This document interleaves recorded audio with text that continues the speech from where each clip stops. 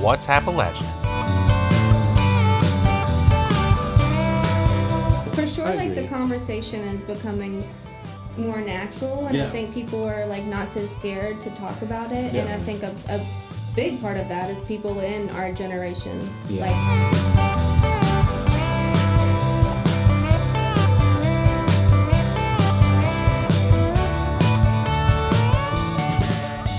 And welcome back. Welcome back, everybody. God bless him.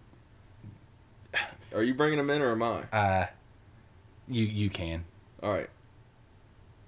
And welcome, everybody, to this week's episode of What's Appalachian. We have a pretty good episode for you guys this week. Yeah, I'm excited about this one again. Yeah, I mean, we're excited every week, so, I mean, what the hell does it matter? Build them up. It doesn't matter who we have Yeah. coming on. We're just happy to sit around and have a couple cold ones and That's talk true. about some stuff. That's true. That's true. So, welcome back. Hopefully, everybody had a great week. I know I did. I'm Ready for the weekend. Enjoying. Yeah. You got away today, man. I did get away today. How was Yeah. the trip? So, Dude, it was great. you went to another corner of Appalachia here. Yeah, we did. The family did. We made a trip over to Moorhead, Kentucky. Mhm. So it was about a 2-hour trip for us. Right. So we went over. We wanted to check out a couple businesses that were over there, just to kind of see what they were about. We followed them on social media and stuff for a while. One is the New Frontier, kind of a clothing outfitter. They do some outdoorsy stuff. Yeah. Seem like really cool people.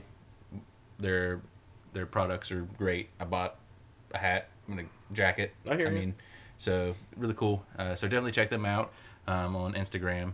And then we stopped over at Sawstone Brewery. Okay. There Good in beer? Moorhead. Very good beer. I mean, Okay. it's a microbrewery, and they opened up in September 2020. So Oh, like right in the middle of this right, pandemic. yeah.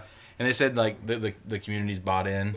I'm like, man, this is a good Appalachian story. Definitely. The community's bought in. Like when they weren't able to have people in, like people were still stopping by to buy crowlers, growlers, and stuff to go. That's all that matters, to keep dude. them afloat. We say it every week. Small towns have the most buy-in, I feel like, Yeah, especially for with sure. with locally owned business. So, 100%. So yeah, it was a good trip. We're gonna go back in the summer. Good. It's Well, right in the middle of like Moorhead. I don't know if you're familiar. Yeah. Like right in the middle of like the Daniel Boone National Forest. So there's like mountain bike trails and stuff all Right. around. So Yeah. I like to check that out. Get a cabin. Definitely, hang out. definitely. So, this week's episode, we felt it was important to put a little focus on mental health during the tough times that we're facing now, with COVID, with being on an island at times. It seems, away from friends, family, and everything that's happened politically with the state capitol and whatnot. I feel it's important to check on your neighbors and whatnot. But Yeah, we're definitely. bringing on a good friend of mine. I refer to her as Marley Hartley in the episode. I told her after the episode, I was like, I refer to you as Marley Hartley, and I don't give a shit. Like, I'm not changing it. Yeah.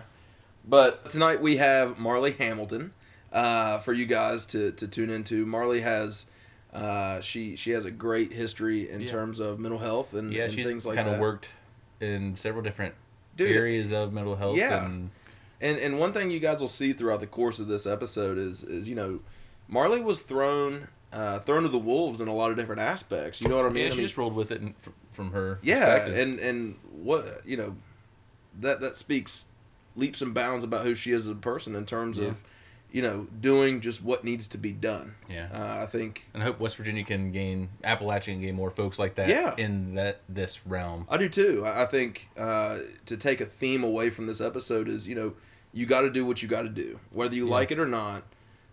Sometimes you just have to shrug your shoulders, grit your teeth, and get through these things. Yeah. Kind of like what we're facing now. But Marley has great insight on the opioid epidemic, big pharma, and how they kind of got their foot in the door in West Virginia, how we've handled that as West Virginians, Appalachians, things of that sort. But tonight, guys, it's a great episode. Raises a lot of awareness. And I can tell you as somebody that is big on mental health, that struggles with anxiety at times, it means a lot to me. So hopefully you guys can sit back, crack a cold one with Gabe and I, and Just enjoy the cut conversation. loose. Yeah.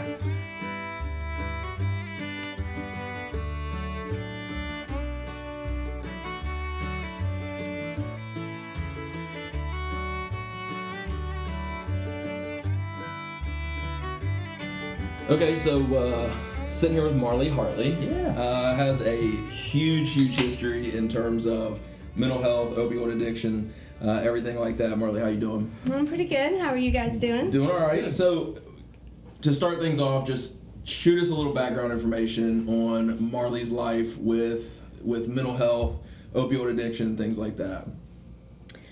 Okay. I think a good place to start is kind of like what even led me to be interested in that population, because Definitely. originally it was never my goal. Mm-hmm. I knew I wanted to major in psych.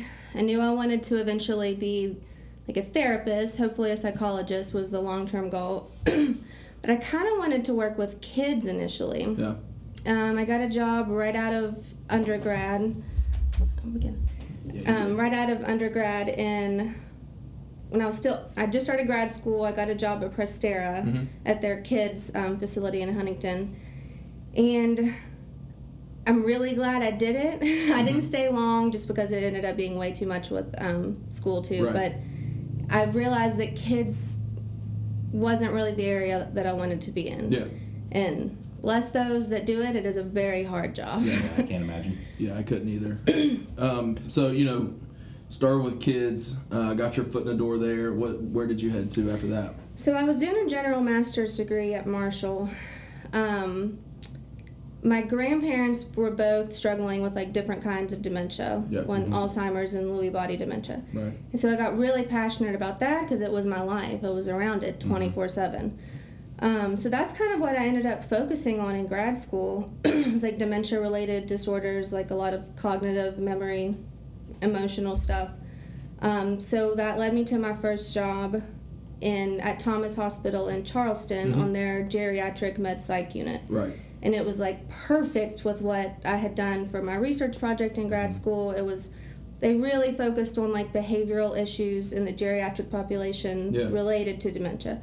They had people that had like mental health disorders or substance use, but it was mainly like, the behaviors that come with dementia illnesses. Mm-hmm.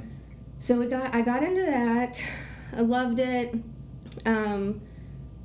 Was there for a few months, and then the unit closed down. I don't really remember why, but the unit closed, so they transitioned us to another floor, which was just like 18 and up adults, mental health, substance use disorders, a lot of them dual diagnoses.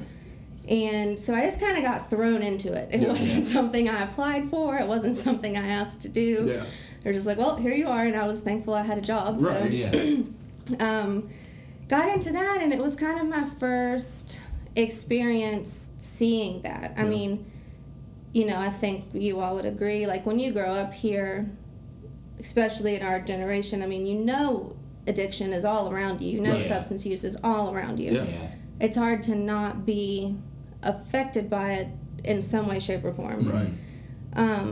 But I think in a way that's kind of why I didn't have like a plan to like stay away from it. Definitely. Yeah. But I think that's why I never really got into like being interested in it as a professional career, because it wasn't something I knew a lot about. I Right. didn't feel like I was the person to help those people. Yeah.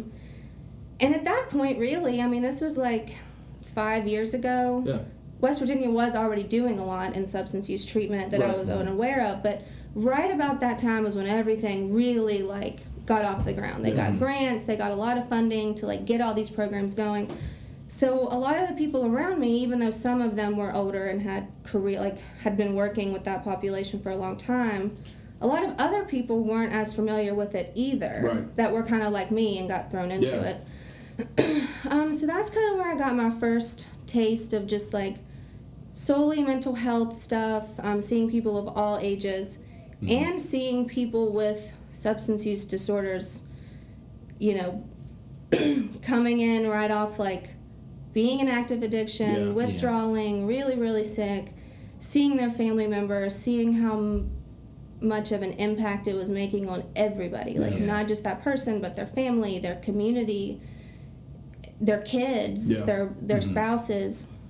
So that kind of like ignited a little bit of something in me.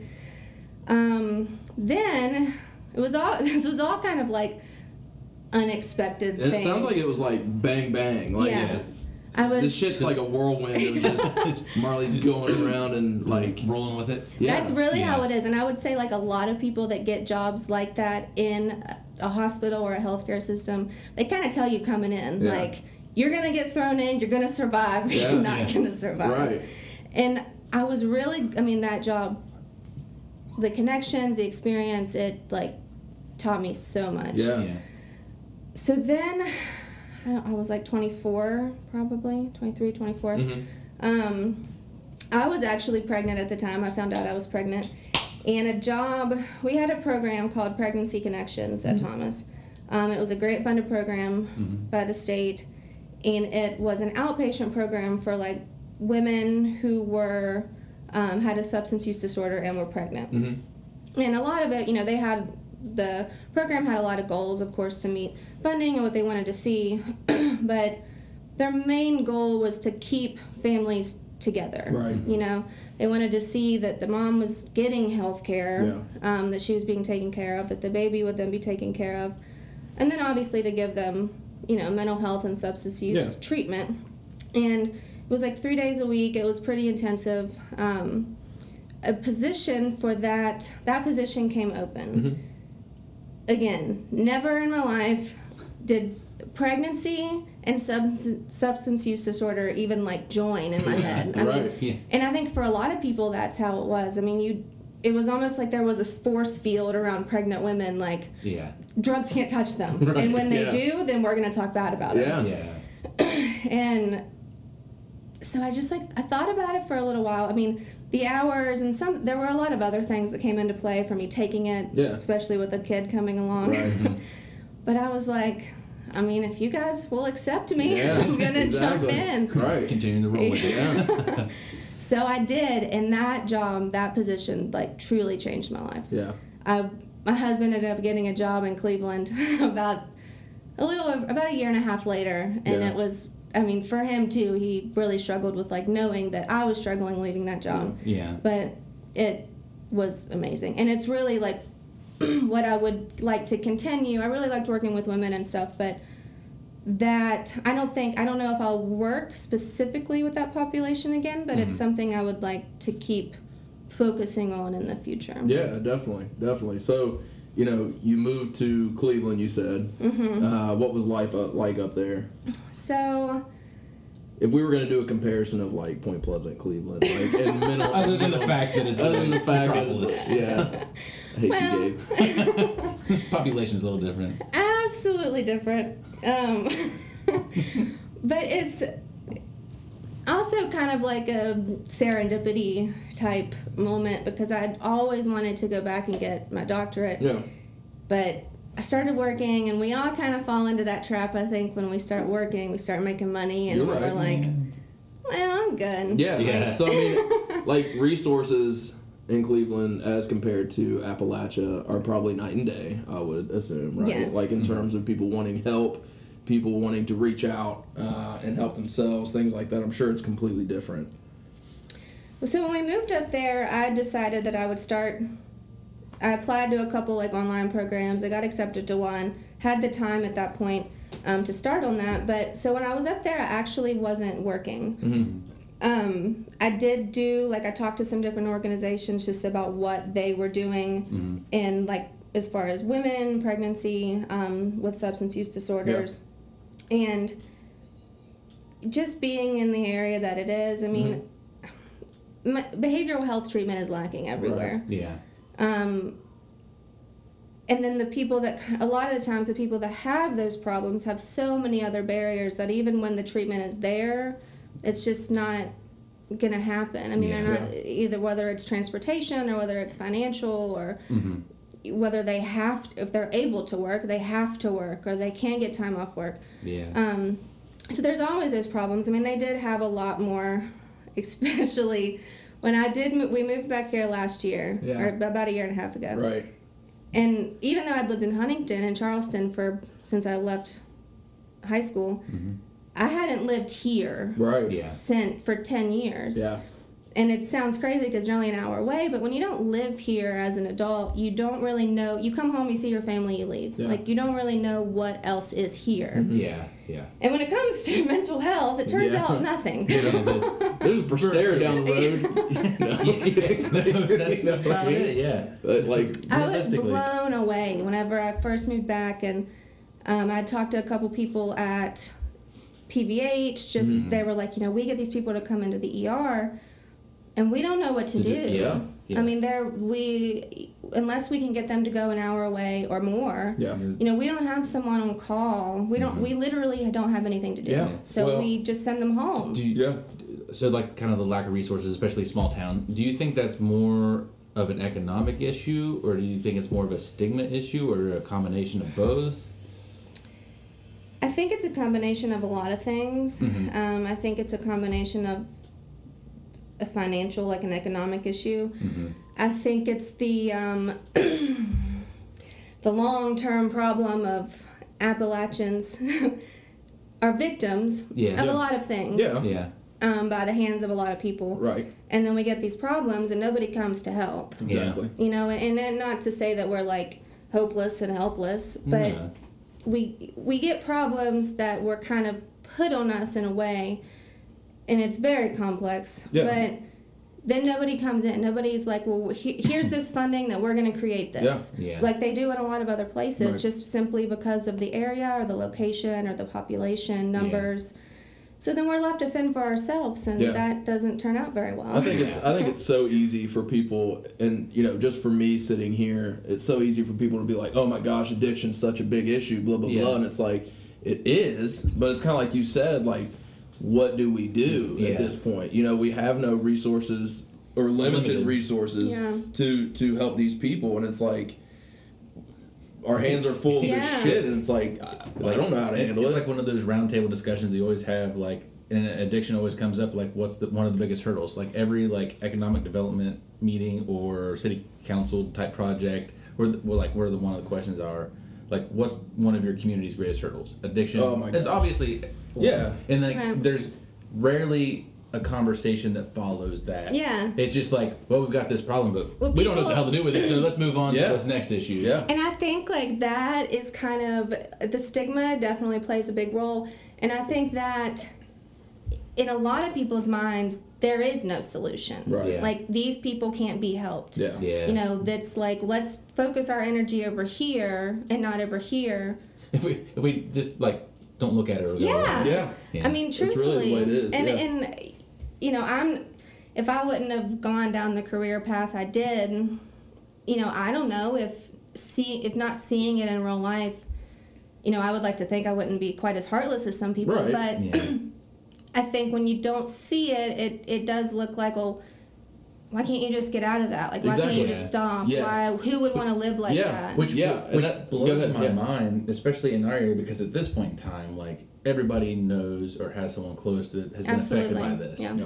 And to sit here, or for people to act like they're too affluent to have witnessed this or seen the struggle or seen the damage they can do, to not really have that drive, I just can't figure that out with. And that's another interesting point is some people are like, well, this doesn't affect like, people that have more resources or have money and it's like, it does. Yeah. It's just that those people have things that help them not be on the streets. Right. Exactly. They have they have family, they have support, they have money in the bank. Yeah. They're probably not going to be, and it can happen, but they're Yeah. not going to be Yeah. as quickly losing their home, literally be homeless. Yeah, well, and I think it comes to you see a lot of people nowadays saying like, well, they put themselves in that position. Yeah.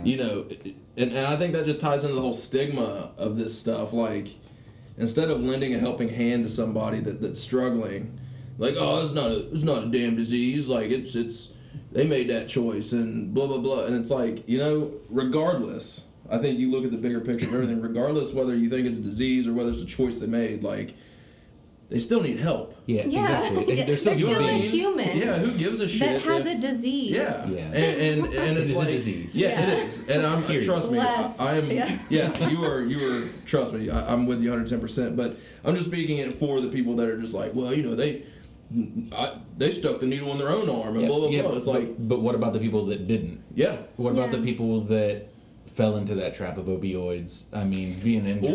Or what Right. about the kids that suffer from this stuff? Yeah. You know, it's mom and dad that are doing this. Like, y'all wouldn't know, even believe, like, how many people I've seen, like, as patients that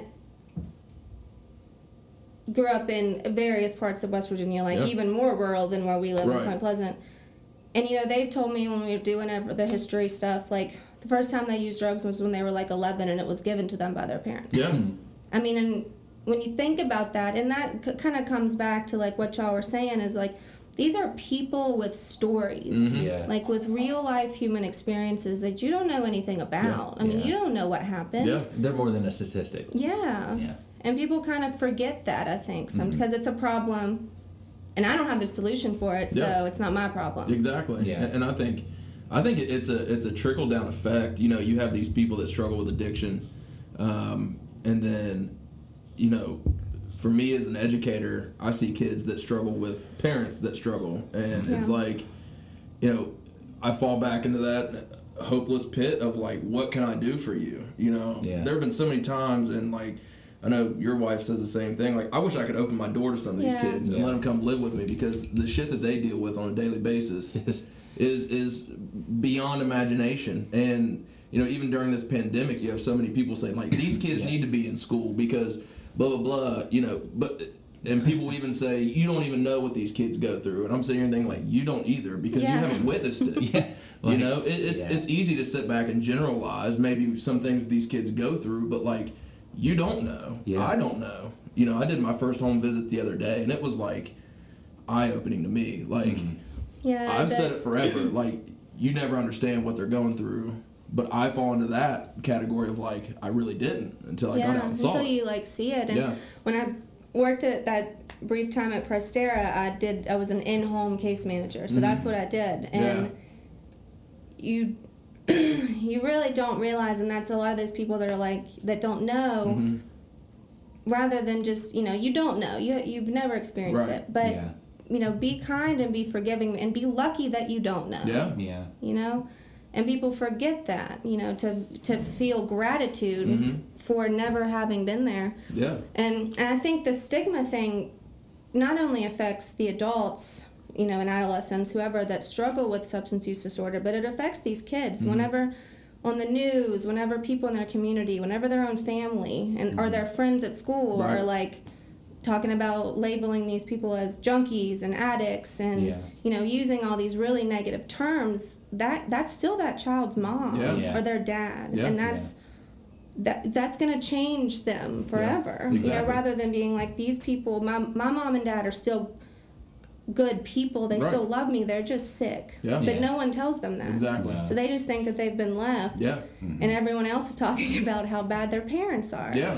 And, you know, That's got to be. I'm not going to say as traumatizing as going through the rest of it, but that has to be up there for Yeah. a child. No, I just would just to guarantee have it. that. I would guarantee it. now and imagine Put it in that their then head. it like stops them from seeking help because Yeah. they don't Yeah. really think that anyone cares to listen. Exactly. Yeah, they're just a bad person too. Yeah. They just automatically have that. And a lot of adults think that, Yeah. like, well, you're a product of your environment, Yeah. especially Yeah. if the kid's a little bit older. Yeah. Oh, It's- he's that one kid from that one Yeah. family. Oh yeah. yeah. Oh, you Like know, that you know type their of- parents. You know his Yeah, parents. yeah, And it's Lord, like, yeah. Oh, small town. well, Yeah. I mean, you know, that's just the way things are, and you know, it goes back to what we were saying before. Is like, you know, these people come in and like, what's the biggest problem you face? Drugs. Yeah, every time. And it's just That's always the response. Is there's like, no solutions ever. no, okay, you know, it's like brand That's journey. not brand new news. No, it's not. Surprise! It's like Brand Journey comes in, we have this meeting, and they're like, okay, what are some hurdles you guys are facing? And like somebody raises their hand and is like, it's drugs. Okay. Like, Yeah. yeah. These college girls are just like on this whiteboard, just like, Yep. Say Sigh. yeah, exactly. They just write no. drugs. Dare not teach you anything. Exactly. Can you not go back to Deputy Downing, like helping your boy out here? But I don't have the answers either. But I think a lot of it comes down to something that's like a whole lot of work, a lot of people that put into it, but applying for these grants that are out there. I mean, there's a lot more that goes into it than that. But Right. when we talk about kids, even there are so many grandparents, as we all know, raising their grandkids. Yeah. And as good and as loving and as involved as you can be, when there's such a generation gap, Yeah, that's tough. it's just hard. Yeah. I mean, it's hard on the kid, it's hard on the grandparent, and if they're older, if the grandparents are older, I mean, and they have health issues or whatever, the problem is, or they also financially struggle. Yeah. I mean, they need funding too. Yeah, and sometimes the kids are taking care of these grandparents. Yeah. Yeah. Suddenly, like a 12-year-old has become a caregiver at home. Yeah. Was it recent? Was it last year that I don't know if this actually went through our state legislature, but I know when they were discussing like foster care and stuff like that, was there a discussion to where like they were looking at the state assisting grandparents that were taking care of younger family members in this type of situation? The details of it, but I think there is something that like the families can apply for to receive money if they are the sole caretaker of the child. Yeah. I don't know details of the eligibility requirements for that, but I do think there is something like now. that. Because I remember because like everybody knows within foster care you do receive assistance from the state. Yeah. But up until very recently, I guess, at least the conversation wasn't had that family members wouldn't receive that because, well, they're kin. Yeah. But Yeah. when in all reality, that assistance is just as necessary. Right. Yeah. Well, and okay, we you look at the local level in terms of where we're at, what our kids face, what adults face, and then you look at who has dealt this hand to these people. Yeah. As we all know, sitting here at this table, West Virginia has been taken advantage of throughout its entire statehood. Yeah. Yep. And then we How many look different at facets? Yeah, exactly. Countless. Yeah. And then you look at Big Pharma and you look at the hand, that's the hand that's dealt this madness to us as a state. What I guess it's kind of a broad question, but I mean, how do you feel about that? I see you taking a deep breath, nostrils flaring, gloves are coming off. Oh, well, when we start touching on like pharmaceutical companies, insurance companies, and the victims of that prior to the opioid epidemic, I think, and I didn't have any family members that were coal miners. Yeah. I didn't have anybody that had a career like that. Right. But I got to see people really struggling with either mental health or substance use disorders that had been their career. Yeah. And that really opened my eyes to being in West Virginia and coal is life to so many people still. Yeah. Yeah. It's not something I knew a lot about, to be honest. Yeah. And to learn more about that and to see how people, they lost their health care benefits or they lost their pensions. So 10, 20 years ago, there were these programs, like they were specifically for like coal miners for rehabilitation, mental and physical. Right. Yeah. And when, the money just kind of ran out, well, then the only avenue was like disability. Right. Like there is no rehabilitation. This is the avenue we're going Yeah. to. Yeah. It was medication and disability. Yeah. And then when all those pharmaceutical companies came in, there's like one area that always and this happened in so many, small rural West Virginia towns. I mean, really every town in the state. Yeah. But a lot of the statistics, a lot of the articles, a lot of the stuff on the news at the time focused on southern West Virginia, like where the mines have kind of been, and all those counties are like, there's no one there anymore, like Mingo, McDowell, and there's a town in Mingo called Kermit. Yeah, I know what you're talking about. And I think this has been a couple years ago. I don't think the statistics have probably changed much. There was like 380 people that literally lived in this town. Yeah. And through like I think it was a 6-year period, there were almost 6 million opioids shoveled into that town. I think it's something like that's 5,000 pills per person. Yeah. Men, children, and women. Yeah. Seems legit. Yeah. Yeah. And And that happened red in so flags. many None. places. Yeah. And so then it wasn't even these pharmaceutical companies that were to blame. I mean, it was the people filling those prescriptions. You're right. The Well, and pharmacists, you know, you look at the bigger picture of all this stuff. It's kind of like, you know, we have been put in this maze, you know, per se, I guess, with only one avenue out, like you had said, and you're kind of funneling everyone into, like you had said, disability and pills, and it's like, what the hell do you do now? Your hands Yeah. are tied. There's no other option out. You know. Yeah. And compound that with, you know, addiction, substance use disorders. I mean, everybody could be at risk Yeah. with the right, you know, with the right factors in place. Yeah. But you look at the people that were in those positions. I mean, you take like people that worked manual labor jobs like Right. that, or, you know, or just living in poverty. I mean, Yeah. there are so many, you know, a lot of the research in recent years has been about adverse childhood experiences. We Yeah. hear that all the time now. But when you think about people that work jobs like that, I mean, it makes me think about like the trauma, you know, not only the physical pain that I'm Yeah. sure you've endured Yeah. and now you have some kind of like actual disability, but just the stuff that you've like went through. Yeah. I mean, maybe seeing somebody get hurt or just Yeah. like depression and anxiety and just Exactly. the hours of that. Yeah. I feel like, I mean, coal mining specifically, I mean, I feel like that could be a depressing job. I mean, Yeah. especially if you're working a night shift Yeah. or a day shift. Yeah. Like you go underground, You you're in never the dark. see the You daylight. come out at dark. I Yeah. mean, and that, I mean, I know that's just one occupation Yeah. affected, but still, Yeah. yeah. And then, you know, there were all those situations where whatever the experience was, people did kind of have, those are risk factors. Yeah. You know, environmental or trauma. And then suddenly there's this like answer. Yeah. Yeah. Like, here's your prescription for your pain. Like, in I'm sure it was real pain. Right. But nobody needs that No. many opioids. Yeah. I looked up a stat real quick. In 2018, West Virginia providers, so physicians, nurse practitioners, PAs, wrote 69.3 opioid prescriptions for every 100 persons. Yeah. Which, when you look at those numbers, it's like I've read them so many times. And sometimes I have to kind of sit back and like let that sink in. Yeah. Yeah. It's truly unreal. No, Yeah, I that's- agree. I mean, you think 5,000 at one point. You know, 5,000.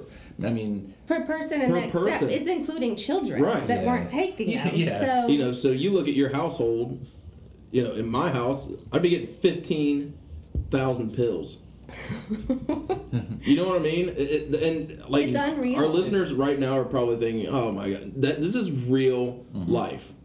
Like this is Yeah. real West Virginia." and what blows my mind is there were no red flags for this type of No. scenario, and it's not like we're talking like this is straight up like 1985, not No, 1990. right. Like, this is, I mean, literally just 20 years Yeah. ago, 2000s. Yeah. When I feel like this really hit big, Yeah. and then is still increasing. when the, you know, physicians and a lot of people were in the companies, obviously, but Oh, yeah, a lot of they- people were profiting off Yeah. of this, which is why in recent years we've seen so many people, doctors, get arrested, Yeah. lose their license, yada yada, Rightfully because so. they wouldn't be, even though they had the capability to, they wouldn't bill insurance. Yeah. Everything was, you know, straight pay. Everything was Yeah. direct pay, cash, whatever it was. So there was no record of Yeah. any of this. Yeah. And you know, it is crazy. And when I first kind of learned about this a few years ago, I worked with a man at Thomas who was, I don't know, he's probably in his 60s, but he's been working in the mental health field for like decades. And we kind of were all talking about this one day, and it got me he had mentioned it, but I looked it up, and I think it's Purdue Pharma. There's a commercial, I think it's like mid to late 90s, and it's when like Oxycontin first hit the market. Right. And in it, I kid you not, the man in the commercial literally says, as he's promoting, you know, advertising this drug, Yeah. that there's like less than 1% chance that you'll get addicted to Oh it. yeah. That's Yes. 1%. Yeah. Yes. And they went, you know, all these reps went around to all these offices, hundreds and thousands, And preached that. and Yes. preached that. And why wouldn't they have believed it? You know, Yeah. at least in the beginning. Yeah. It's backed by science, right? Yeah. Sure. No. And then they found out that wasn't true, and Yeah. the people, you know, the companies were still like, well, if you do this and if you do it right, and it's Yeah. like the problem's already been made. Yeah. Like, we can't turn around now. Well, exactly. And then, it went to, people always say, well, you're treating addiction with drugs, Yeah. when they go to a Suboxone clinic or anything like that. And it's like, this is just the hand we've been dealt, Yeah. and none of us sitting here have the answer to it. But I don't think people that are going to listen to this episode, like, I don't think people understand the real issues that we're seeing from this. It's not just a one generation stuck on addiction. Like, it is these kids are seeing their parents do this, so they do it, and it's kind of creates a cycle. never-ending cycle at times. And, you wouldn't believe the people that tell me, though, that, like, when they did grow up in homes where that's all they'd ever known. I Yeah. mean, and they're like our age, or between 20 and 30. Right. Yeah. And that's all they'd ever known. That's all they'd ever seen. And when we talk about people aside from their parents or family members, like, so many times I'm like, who, when you were a kid or when you think back, like, who was someone that was, like, made you feel okay? Like, who was your safe place? Who gave you comfort, or, like, was a role model? Yeah. That wasn't trapped in that cycle. And I would say 98% of them say it was a teacher. Yeah. Yeah. And I don't think that, like, teachers understand, because, you're with these kids more than even if you have a loving home, Yeah. teachers are with kids more than their parents are. Yeah. Like, that's just how life is. Yeah. And I don't think that sometimes teachers understand the role that they play. Yeah. And just when someone's 25 years old or 30 years old and they're still telling a therapist that, Yeah. I mean, what big of an impact the teachers can make Yeah, in for sure. kids' lives Wow. by just listening. Yeah. Yeah. And that's all it takes. Yeah. So many people don't listen. Yeah, and I anymore. think that's one thing that I tell my students. I'm not going to give you the best advice, but at least, the least I can do is listen to things. And even me, I'm a mandated reporter. Like, I have to do things that I don't want to do, because if I do these things, it could further, it could put these kids in even more danger if I do call CPS or if I do file a report. It's like, it's a really hard. it's a hard spot to be in, thing. because these kids will open up to you and they'll trust you with everything they have, and then they'll tell you something and it's like, shit. Yeah. Like, I don't want to break this trust, but, like, I can't, like, this is my job, you know You're what I mean? obligated to. And Even morally. Yeah, no. Yeah, and, I know. But, there have been so many kids, and we just talk about mental health. I can't even tell you how many kids have come to me and been like, Mr. Grouse, like, I'm struggling. Mm-hmm. What are you struggling with? Well, I'm cutting myself. I'm thinking about killing myself. I don't want to be here anymore. And it's like, as a person, you sit and you take these things on, and it's like, I'm here for you, and I listen to it, but, you've built this relationship up with somebody, and they open up to you that way, and then you have to go and, like, tell somebody, and it's like, damn, like, I hate to do this to you, kid, but, like, Yeah. I love you. I can't. Yeah, I mean, that's, the ethics that teachers and It anyone that's sucks. dealing with that is Yeah. the same as anyone that works in, like, the mental health field. Exactly. And, I think of people like you and things that you just have to endure throughout the course of your job. I mean, the shit you see, the shit you hear, and it's like, it's like you just got to shrug it off and come back the next day, and it's like, damn, it's got to be hard. And I'm It's sure not with even- even, like, being a teacher, like, some days are harder than others. Yeah. And there is sometimes it could be like a 10-second moment that makes the next year worthwhile. Yeah, you're right. Because even if you helped one person or one person felt like they were worthy of something, or that they could be better, or they could be the best version that they Right. could possibly be, if you helped aid that in any way, then it's like, okay, Yeah, well, it's totally the bad worth days it. are It's totally worth it. Totally worth it. You touched on, I think, Suboxone and stuff, and that, I think, goes along with what y'all were saying too, about sometimes there will be these, like, solutions in a sense, and then people bash those too. You're right. Yeah. Yeah.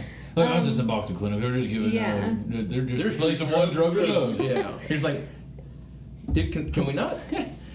And that's what, like, when I worked with in the pregnancy program, that pregnant women take Subutex.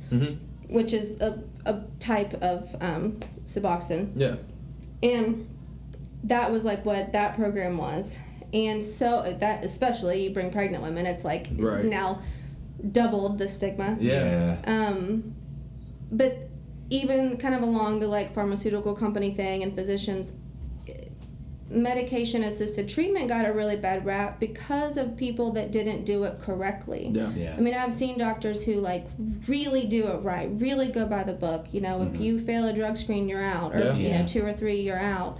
And it's so monitored, and they do really well with it whenever they're not like shoveling the scripts out. It's Right. just like you get Yeah. what you need, and that's it. Yeah. But then you had so many people who, again, like lost their license and their practices were Yep. shut down because they didn't do it correctly, and then their patients are the ones that get looked on Yeah. badly. Yeah. It's like it Yeah, wasn't and they're their the ones that fault. suffer. That's- Yeah. Yeah. So, I mean, I know we talked kind of how it can be a perpetual cycle and everything. So, what are some ways, but we'll just kind of think locally, West Virginia, like what are some ways that West Virginia is tackling this type of issue? Because the first thing that comes to my mind is drug courts. Yeah. I mean, and you're involved with the Mason County Drug Court. Would you care to kind of elaborate a little bit more on that? Yeah, Just to kinda- so I knew a little bit about what the state, about what some other states were doing as far as like the legal system, because I think there was, whenever all this kind of stuff got going, you know, you got the statement that we can't arrest our way out of this Yeah. this problem, and that was true. You know, you arrest them, they get back on the street. Yeah. They're not getting treatment. You're Right. not Yeah. fixing a problem. You're actually making the problem worse. Definitely, definitely. Yeah.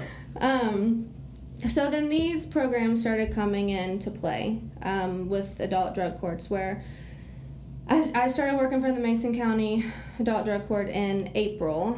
Also a bit of an unexpected. I wasn't really Figured. looking for a job, but it was, the hours kind of worked. I was like, all right, Yeah. let's do it. And again, I love it. I really like working with this population. So kind of the point of drug courts is to take someone who has been convicted of, arrested for, it can't be like anything violent. Right. I mean, most of the time it's like burglary, Yeah. a lot of like stealing money or using credit cards or stealing Yeah. checks or whatever it may be, and rehabilitating them. Right. Yeah. Our program, I think most are a year, and it's like a pretty like intensive, at least for the first 6 months, intensive outpatient program. And they do individual therapy, group therapy. We, you know, with COVID, things have kind of, a lot of Yeah. things have been restricted. Yeah. Sometimes they do like AA meetings if those are available. Yeah. Obviously, lots of drug screens. And they get rewarded, you know, they get like incentives whenever they do well, whether that's helping them get social security card, birth certificate, ID, driver's license, car. Right. You know, help them maybe financially if there's like something little that they just need help with the electric bill. Yeah. And it's a really great program, because coming back to even, you know, what can we do to help them, and also what can we do to help kids, because we don't have one right now, but there's also like family drug courts Yeah. where, and it even kind of ties into like the adult drug court, but you know, keeping people as, rehabilitating them, getting them jobs, Yeah. like, you know, making them have self-worth, like Yeah. giving them responsibility and giving them resources. And then with the adult drug court, I mean, obviously a part of that unintentionally is also keeping them home with their kids. Yeah. But then you've got the family drug courts too, that a lot of the thing is keeping families together in a safe, supportive, healthy environment. Yeah. So when you look at our statistics with like kids in foster care, it's, It's I misspoke on We- a previous episode. That we have over 7,000 kids in the state Yep. of West Virginia. yeah, and I think it's like, at least in the last several years, I mean, 80 to 90% of those cases each year are specifically related to parental drug abuse. Yeah. That's crazy.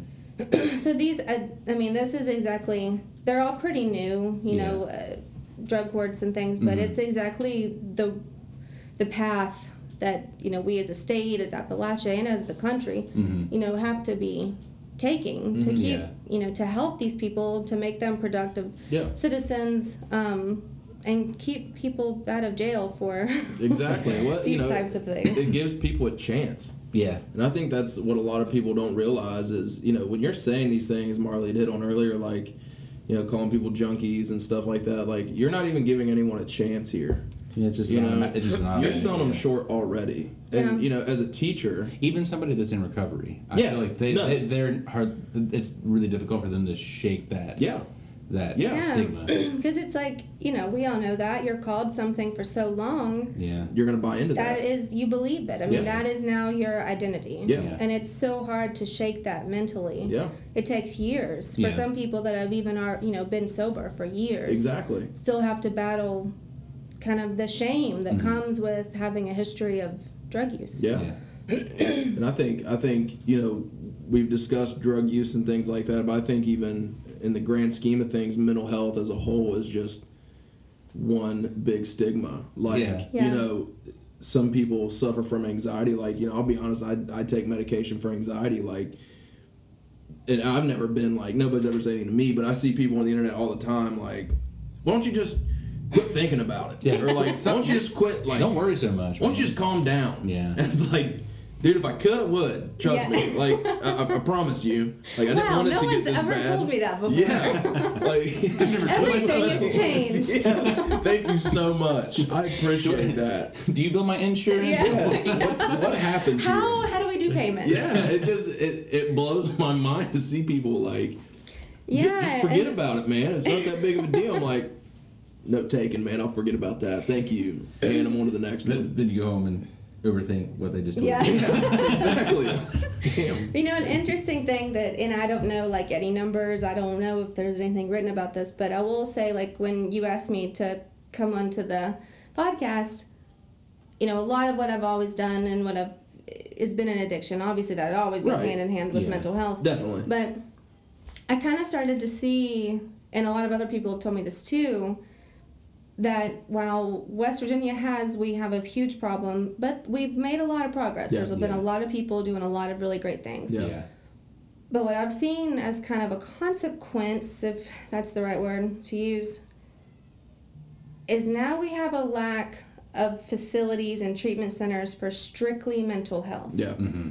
So I know this has been 3 to 4 years ago whenever I would make referrals for people, and that would come in like there really was no substance use issue. It was strictly mental health. Yeah. Well, I would hit my referral list, and where there had been like 20 places within a 3-hour radius that I could call that was just a psychiatric, inpatient, outpatient, whatever it was. We still have a decent amount of outpatient, but like inpatient for people with, that really needed some kind of acute care. Yeah. Suddenly there was nothing. Yep. And they had something, but now either their unit had turned it solely into you obviously could have a mental health, but you also had to have an addiction component, or the insurance they couldn't accept you. Yeah. And that I can think of countless places that I would call for strict, and it was so impossible to find anything. I so see I that would be now. sending people 2 hours away, and Because they don't have any beds around here. No. Yeah. That's crazy.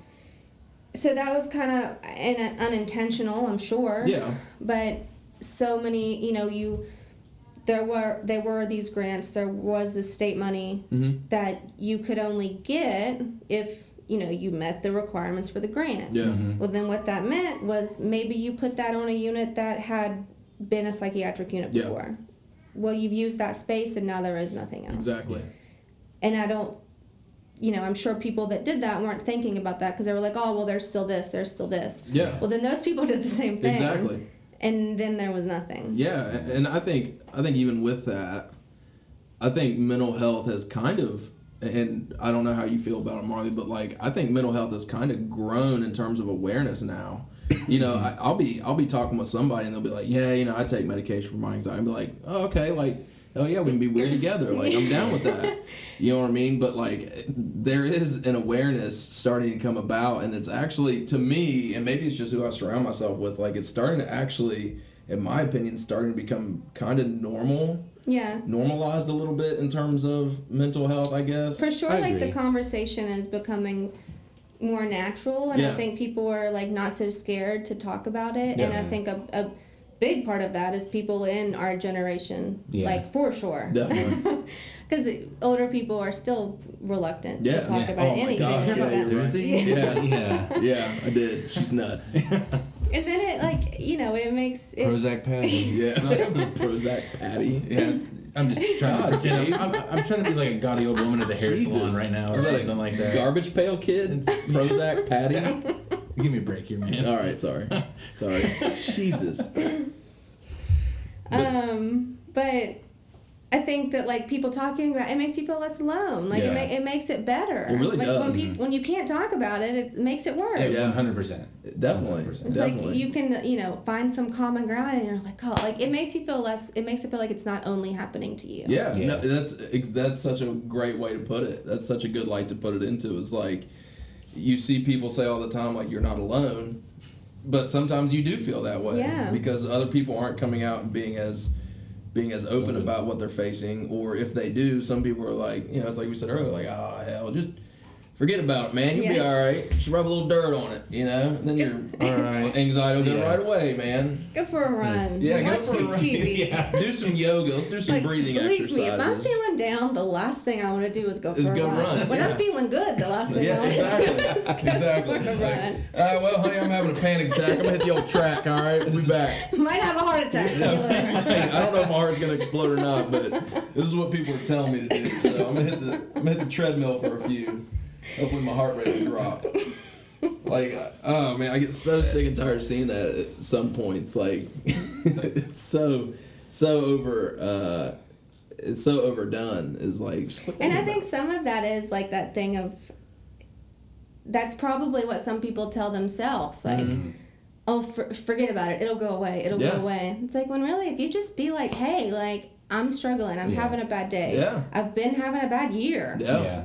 Rather than just like constantly keep pushing it away and being Yeah. avoidant of it, you probably feel a lot better. Do you think 2020 has helped foster a way to normalize the conversation about mental health?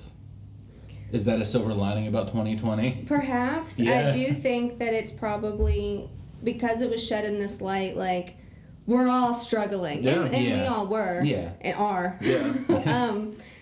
But because it was kind of put out there, like, it's okay to say something. Yeah. And because a lot of people, like, it has gotten, Mm-hmm. especially if you already did struggle with a mental illness or depression or anxiety or whatever it may be, it's gotten worse for so many people. And then Yeah. some people that never struggled with it are struggling with it now. Exactly. So I do think that it's been such a part of the conversation that might be a positive thing that came out of this. Yeah. And maybe. and another So- thing that I think has been really good is like the telehealth, like virtual Oh therapy. yeah. Some people offered that before, but Yeah. not a lot. Right. And now that was kind of a thing that kept a lot of people from going. You're I mean, right. if someone here, and most of the time we're gonna have to drive to like Charleston or Huntington Exactly. to see like a psychologist. Yeah. And to offer those services that a lot of people didn't before because they felt like they didn't have to or it wasn't Yeah. necessary. Now they're doing it, and that probably has gotten a lot more people I agree. feeling comfortable, like, I can do this from my home. Yeah. I don't even, Yeah. because a lot of, if you have anxiety Yeah. and you're trying to make your first therapy appointment, Yeah. well, imagine the anxiety of trying to do that. Yeah. And then You know, driving there. And then driving there and thinking Why am I doing the whole this? This is stupid. I don't need this. I just need to calm down. I'm going to turn around now. Okay. Good. I'm gonna U-turn right here. Pop a U real quick. Head back to the house. I'm gonna go for a run. Thank God I talked to Uncle Bob about my anxiety. This music really helps. Yeah. I'm going to turn around and Yeah, hit the road. it's this heavy metal, death metal music really helps. But I think that for sure has been. I've talked to a lot of like friends and like past colleagues that work in mental health or like various healthcare professions, Yeah. and they're like, "Wow, this was a very hard transition." Yeah. Yeah. It is nice that we now have this capability. Yeah. People don't feel like they because if you work, if whatever, you have kids, you have a life. Right. It's hard to take 3+ hours of Yeah. your day to drive an hour away. Exactly. Yeah. No, to I do agree. this. I think. And I that's think what it's keeps become, people from doing it. Yeah, I think it's become a part of our mainstream healthcare now. I mean, Oh, I think for sure. I think telehealth is, like Marley said, it's always been around, but like I think it's kind of exploded now with everything going on. Yeah, and people I are think it's gonna kind of be around like forever. promoting it a little bit more. Yeah, Or they're yeah. like, hey, I did it. And Yeah. then someone's Yeah. like, all right, like, I'm yeah. going to do it too. And they're creating apps for it, of course. Yes. Yeah, I mean, They got apps that you can, I think, like text someone. I know. I mean, like 24/7. Yeah. which is awesome. What, Yeah. what if like I clicked an app and I was like, "Hey doc, having a panic attack," and he texted me back was like, "It's all right, just take a calm down." run. Well, It's all right, quit thinking about it." All better. Exactly. Good deal. Thanks, doc. God, that's all I needed. Appreciate you. That really helped me. Oh man. So I mean, we're kind of getting closer to the end of this. So if someone is dealing with addiction or mental health, like what are some resources that you would recommend that folks reach out to, or avenues that they might try to attempt? I know, and I wish I was more prepared for that question, because I do have kind of a list. I mean, not only like locally, but Yeah. also kind of like more nationally Yeah. and like statewide. If you get us that information, we can pump that out on our Yeah. social media. Yeah, and we don't everything, need it right now, obviously, Yeah. but Yeah, because some of that, like I said, I mean, we don't have much like here. Yeah. So some of it would kind of be like pretty lengthy to like Yeah. discuss right now. But I could definitely get y'all just like a resource list, like That'd be for awesome. oh hell yeah. you know, We'll put that community, on social local, statewide, even like national hotlines, and you all Yeah, can. there's figure like it out. a website. It's Yeah. called www.goforarun.com. Shut up.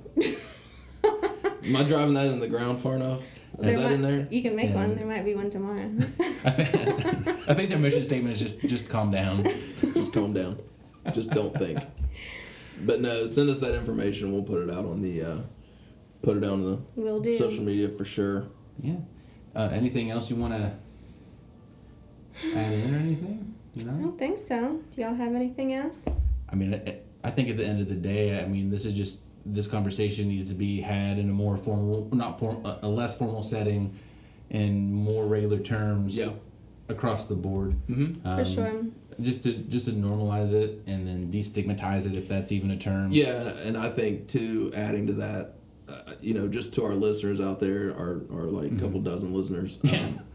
No, check on your neighbors. And Yeah. during these times that we're going through and crazy times that we're going through, check and see. Call your mom, call your dad, call your friends and check on them. Yeah. Sometimes one of those phone calls can go a long way with people. Mm-hmm. So always be sure to be there and make sure everybody's Yeah. all right. Yeah. Just don't be so quick to judge people. We Yeah. talk Yeah. about finding a solution. Well, you can be the solution. It Yeah. doesn't have to be something big. Exactly. Just be the Appalachian that you are, and just Yeah. love one another, care for each other. Yeah, take Exactly, care of your so- community. I mean, that's what Appalachia's about. I think Right. sometimes we've forgotten that a little bit. I think so too. I drink to that. Me too. Well, Marley, thank you for coming on. I appreciate you taking Thank your y'all time so to come much for here and having me. BS with us for a little while. So I appreciate you. Guys, be Definitely. looking for the resources that we shoot out there because, whether you know it or not, obviously somebody that you surround yourself with is probably struggling with a mental health Yeah. issue, I'm sure. So we'll be shooting that information out. Marley, thanks again. We appreciate Thank you, you. guys. Appreciate it, truly.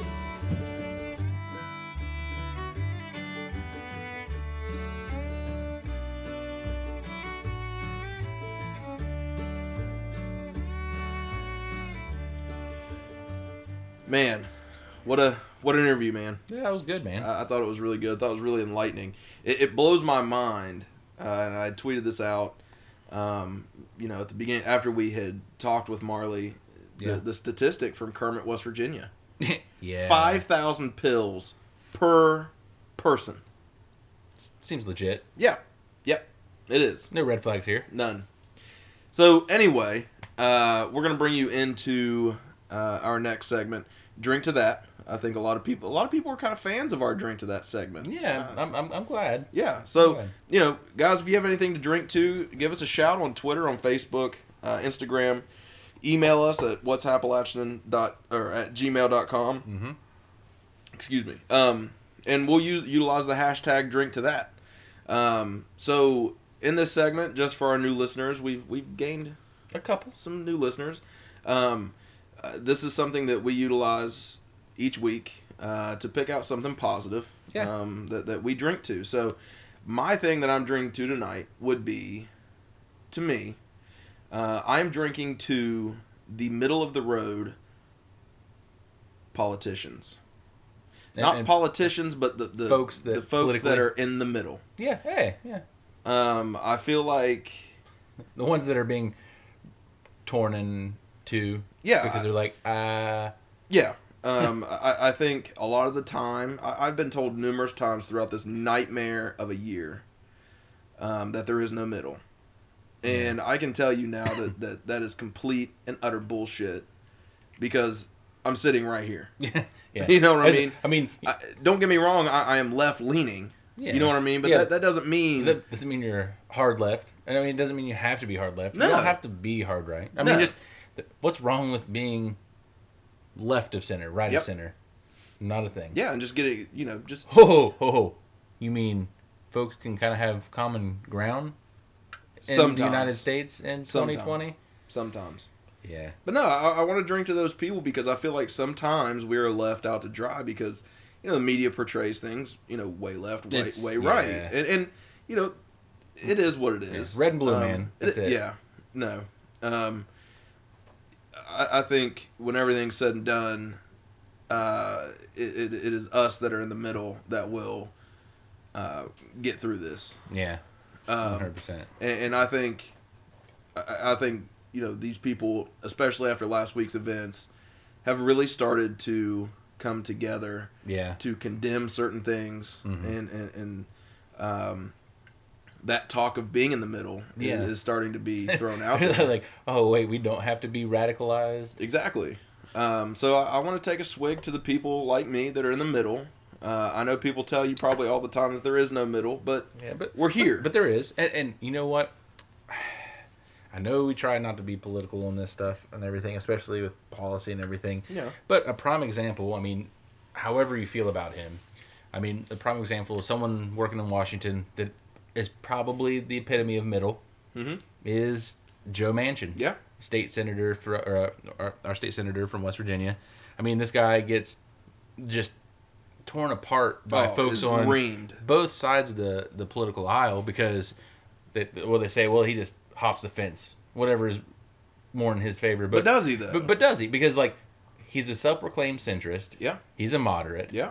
I mean, I guess that does make you kind of a conservative Democrat, but at the same time, that puts you right in the middle of the road.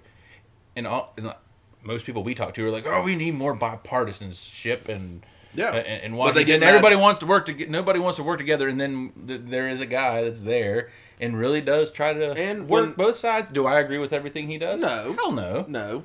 But that's part of being in the middle. There are going to be some things that you don't agree with and things that you do see eye to eye on. Wait, But if you see... you can't agree 100% with somebody 100% of the time? No, never. Well, it's like I don't expect people in Exactly. our town to agree with my views on things No. 100% of the time. But you look at what happened at the Capitol. Who was the first Oh, one to make jeez. some noise? Huh.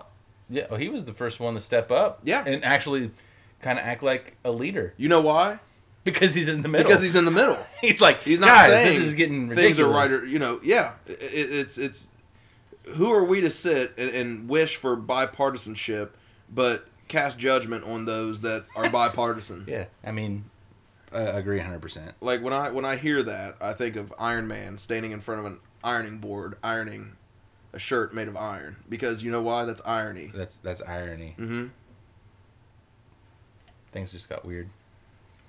They're only weird if you make them weird. It's just the mental picture that painted. I'm just What, Iron Man? in front Iron of Man, an ironing iron, board? yeah, ironing, iron. So, it blows my mind that some people are so blind Yeah, at Yeah. times to wish for bipartisanship, but hate the fact that there's bipartisanship in Washington. Now I'll drink to that too, man. But I want to drink to the people in the middle. I hear you, man. So yeah, I think at the end of the day, being in the middle is extremely important. I know Gabe can drink to that as well. No, definitely. I already Um, have a few times already. Yeah. But guys, it's been a fun episode. I've enjoyed sitting down with Marley, talking Yeah. with her, listening about her experiences. And it's eye opening in It some is. regards. I mean, things that we know, but just things being reinforced in our perspective. Yeah. And at the end of the day, I think I'm gonna label quote at the end of the day. That's my. I think that's your. my. You should get that tattooed on your ass cheek. Jesus, Gabe. God. All right. That's your end of the day, man. You made it awkward because you paused between the words ass and cheek. You should know. get that tattooed on your ass. Cheek. Yours are pretty far apart, I'm sure. So. So anyway, on a serious note, to kind of draw this back in from Gabe's dumb jokes, stupid jokes. Shut up. So at the end of the day, I really feel that with this discussion with Marley and everything like that, I do believe, like we've discussed in this episode, mental health awareness is definitely becoming a little bit more normalized. Yeah. For me, and I don't really open up about it much, but, with me having anxiety and things like that, it's funny how your brain is wired. Mm-hmm. I think it's weird how you could be perfectly good 1 minute and then something happens or something's said and it's just like, or you just think of something. Yeah, or you just think of something off the wall, like Yeah. it gets to you. And then how that can kind of set folks up to kind of go down spiral, that make path. some decisions. Yeah. That just To maybe make not- some aren't decisions, healthy. I just remember going through what I went through a couple years back. Like, dude, I remember being 230 pounds, perfectly healthy, and then I just started having panic attacks and stuff like that. Like, I didn't eat, Yeah, I didn't sleep. Dude, I dropped down to 100 I remember. and 95 pounds. I've never weighed 195 pounds since God knows when. Yeah. But that's the crazy stuff that mental health does to you, you know? And it's okay to have these discussions. Yeah, definitely. It's super okay. There have been times that I've struggled, and I've called my brother. I'll call my dad. They both struggle with it as well, and it's good to talk about those things and get those things off your chest, because if not, it'll eat you alive if you don't. Yeah, and if you don't feel that you have anybody to open up to about stuff like this, Marley's actually given us some information and contact type stuff. Yeah, some great resources. To some great resources that we're going to share in the show description. We're going to pump out on social media. So, I mean, if you are having a hard time out there right now, I mean, times are tough. They are. Mentally, psychologically, with everything going on in the Yeah. world. And we hope that you'll at least reach out to somebody or something in this way, and maybe we can connect you to the right Definitely. person. And guys, we understand here at What's Appalachian, and other people understand too. Like, it's like Gabe said, times are tough. And during these times, it's, take it upon yourself to reach out to a loved one, reach out to a friend, reach out to a neighbor, make sure they're doing okay. Yeah. It doesn't have to be an in-depth conversation. And one thing I can tell you guys is a quick 5-second, hey man, how you been? Yeah. Could be a game changer for a lot of people. You doing good? Yeah. So I challenge our listeners this week. If you get a chance, pick up the phone, text a friend that you haven't talked to in a while. Text a family member that may be seeming distant, or someone that you haven't talked to in a while, and check up on them, because it's always important to keep in touch with people you love and care about. So guys, with that being said, I think we're gonna wrap this one up, right? We'll wrap it up, and next week I'm excited for the guest next week. It's funny because Gabe and I are finally starting to get into guests that we don't know. So like our comfort level is a we little come to these different, interviews like a little uncomfortable, but we make it comfortable because it's just who we are, and we drink until we feel. I'm awkward as hell, but yeah, it is what it is. But no, guys, if you want to get a hold of us, you come from a small town around Appalachia, you want to get a hold of us, share some thoughts, share some ideas, shoot us an email, what'sappalachian@gmail.com. You can hit us up on Facebook, What's Appalachian, Instagram, What's Appalachian, and Twitter as well. So, guys, I hope everybody has a great week coming up. Gabe and I will be getting back with you next week. Next Sunday. So, guys, 8 a.m. Crack a cold one. Have a good week. We love y'all. And we'll talk to you soon. Cheers. Cheers.